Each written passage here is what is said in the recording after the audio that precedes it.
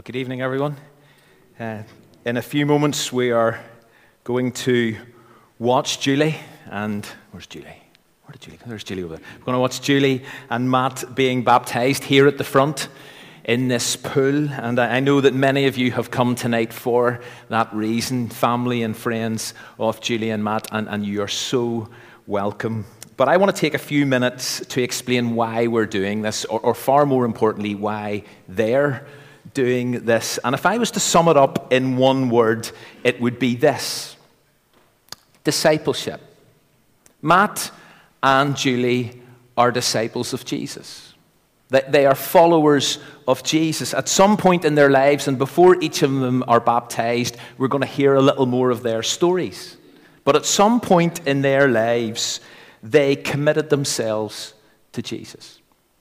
They heard his call, they heard his invitation to deny themselves, to take up their cross daily, and to follow after Jesus. Matt and Julie have done that. Matt and Julie are doing that. And tonight, as part of that, they are being baptized. Because getting baptized like this, we believe, is part of what it means to follow Jesus and to be his disciple. Jesus, just before he returned to be with his Father, after his life and his death and his resurrection, just before his ascension, he said these famous last words, which have come to be known as and referred to as the Great Commission. All authority, he said, has been given to me.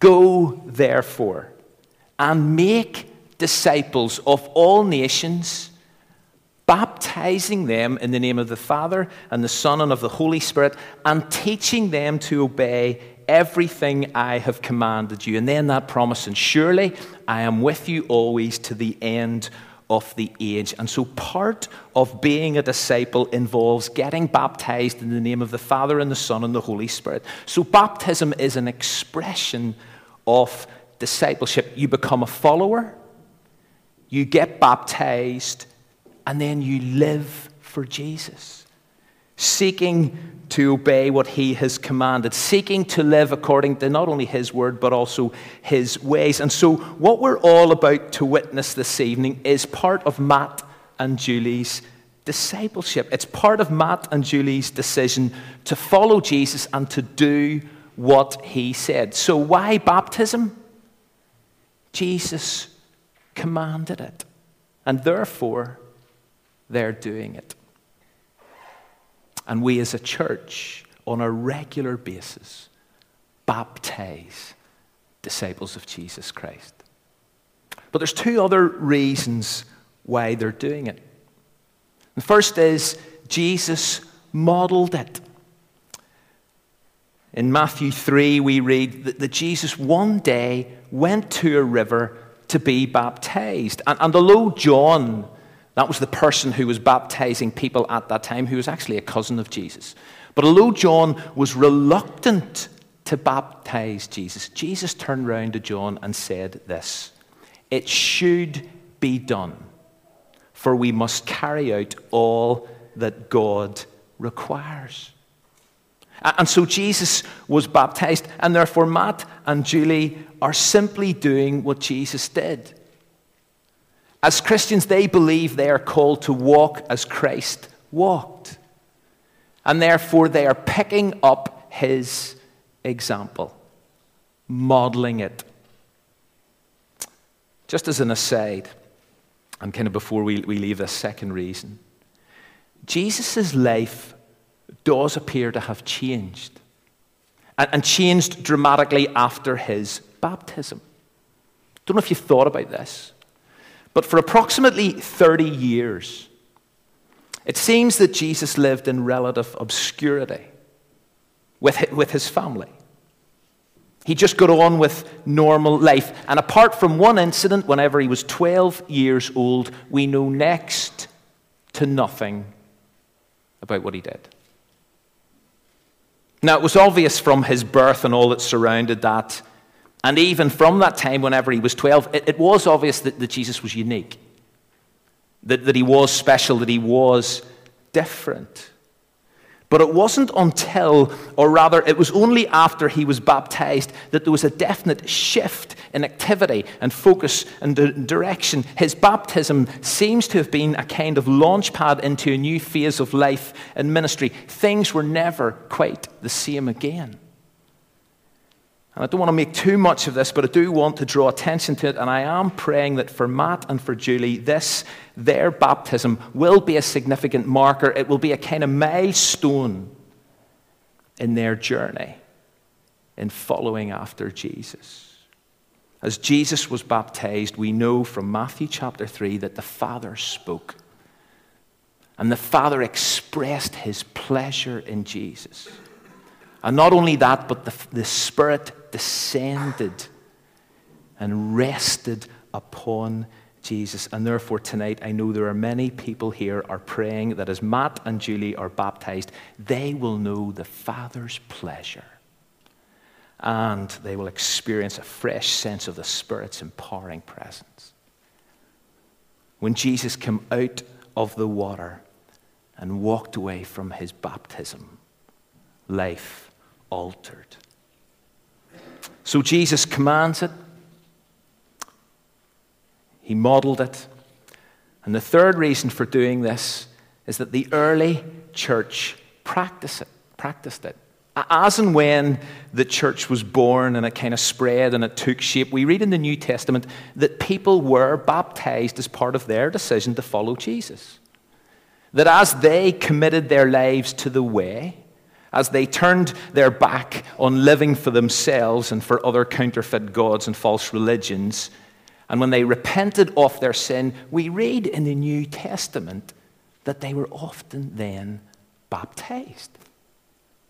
We see this from the word go in Acts 2 when the Apostle Peter tells crowds of people about Jesus, about his coming, about his living, about his dying, about his rising, and his returning to his Father. And as he explains to the crowd of people all about the Spirit's empowering presence, it says that Peter's words pierced people's hearts. And they wanted to know, what should we do in response to what we're hearing about this Jesus? And Peter simply said, here's what you do in response. You repent and you be baptized.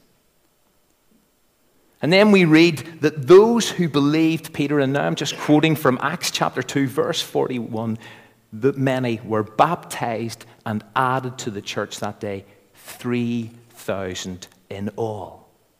And as you read through the story and the growth and the spread of the early church, you read about people like the Ethiopian official who was baptized by Philip. You read about Paul being baptized by Ananias. You read about Lydia, the seller of purple, being baptized by Paul. You read about the Philippian jailer and his whole household being baptized by Paul. The early church practiced it.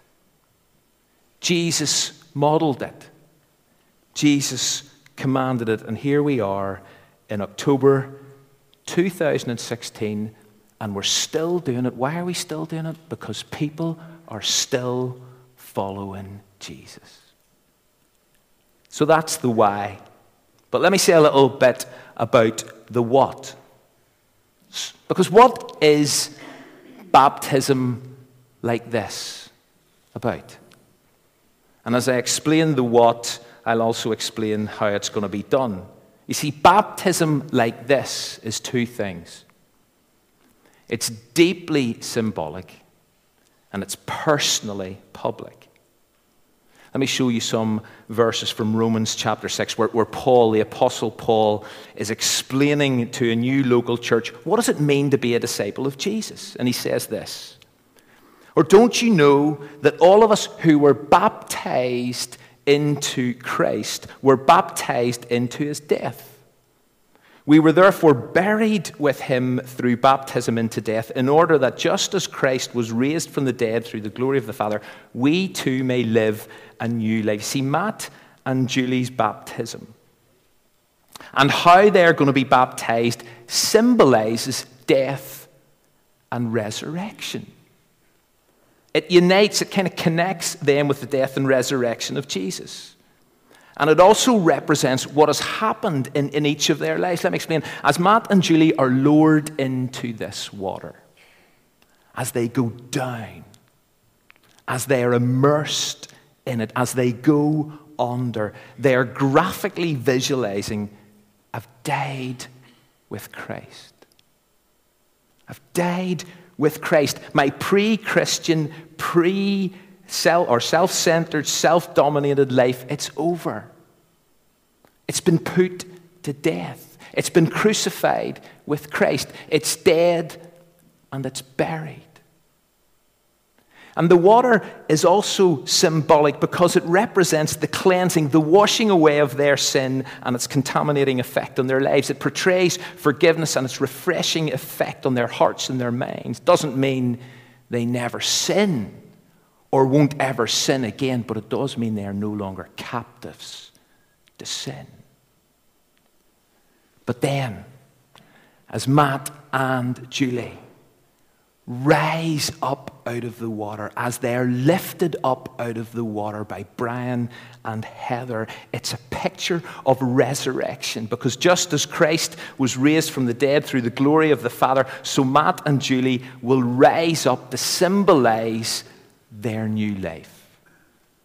The old has gone.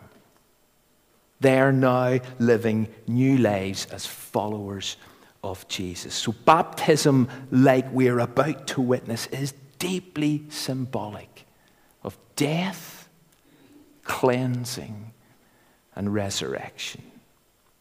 And finally, it's personally public. It's personally public. They have each chosen to do this tonight. It's their decision. But in choosing to be baptized like this, they're prepared to go public with their faith. They're prepared to go public with their faith, their commitment, their surrender to Jesus. Matt and Julie tonight are declaring aloud in words, as we'll see on the screen, and in actions, as we'll see in this tank, before a watching, witnessing group of people, they belong to Jesus. That's what they want to say tonight. They belong to Jesus. Jesus is Lord of their lives. And so in a sense, this is a revolutionary act. This is about nailing your colours to the mast. This is about letting us and anyone who's prepared to watch know who's in control of their lives now. This is personally public. So why baptism?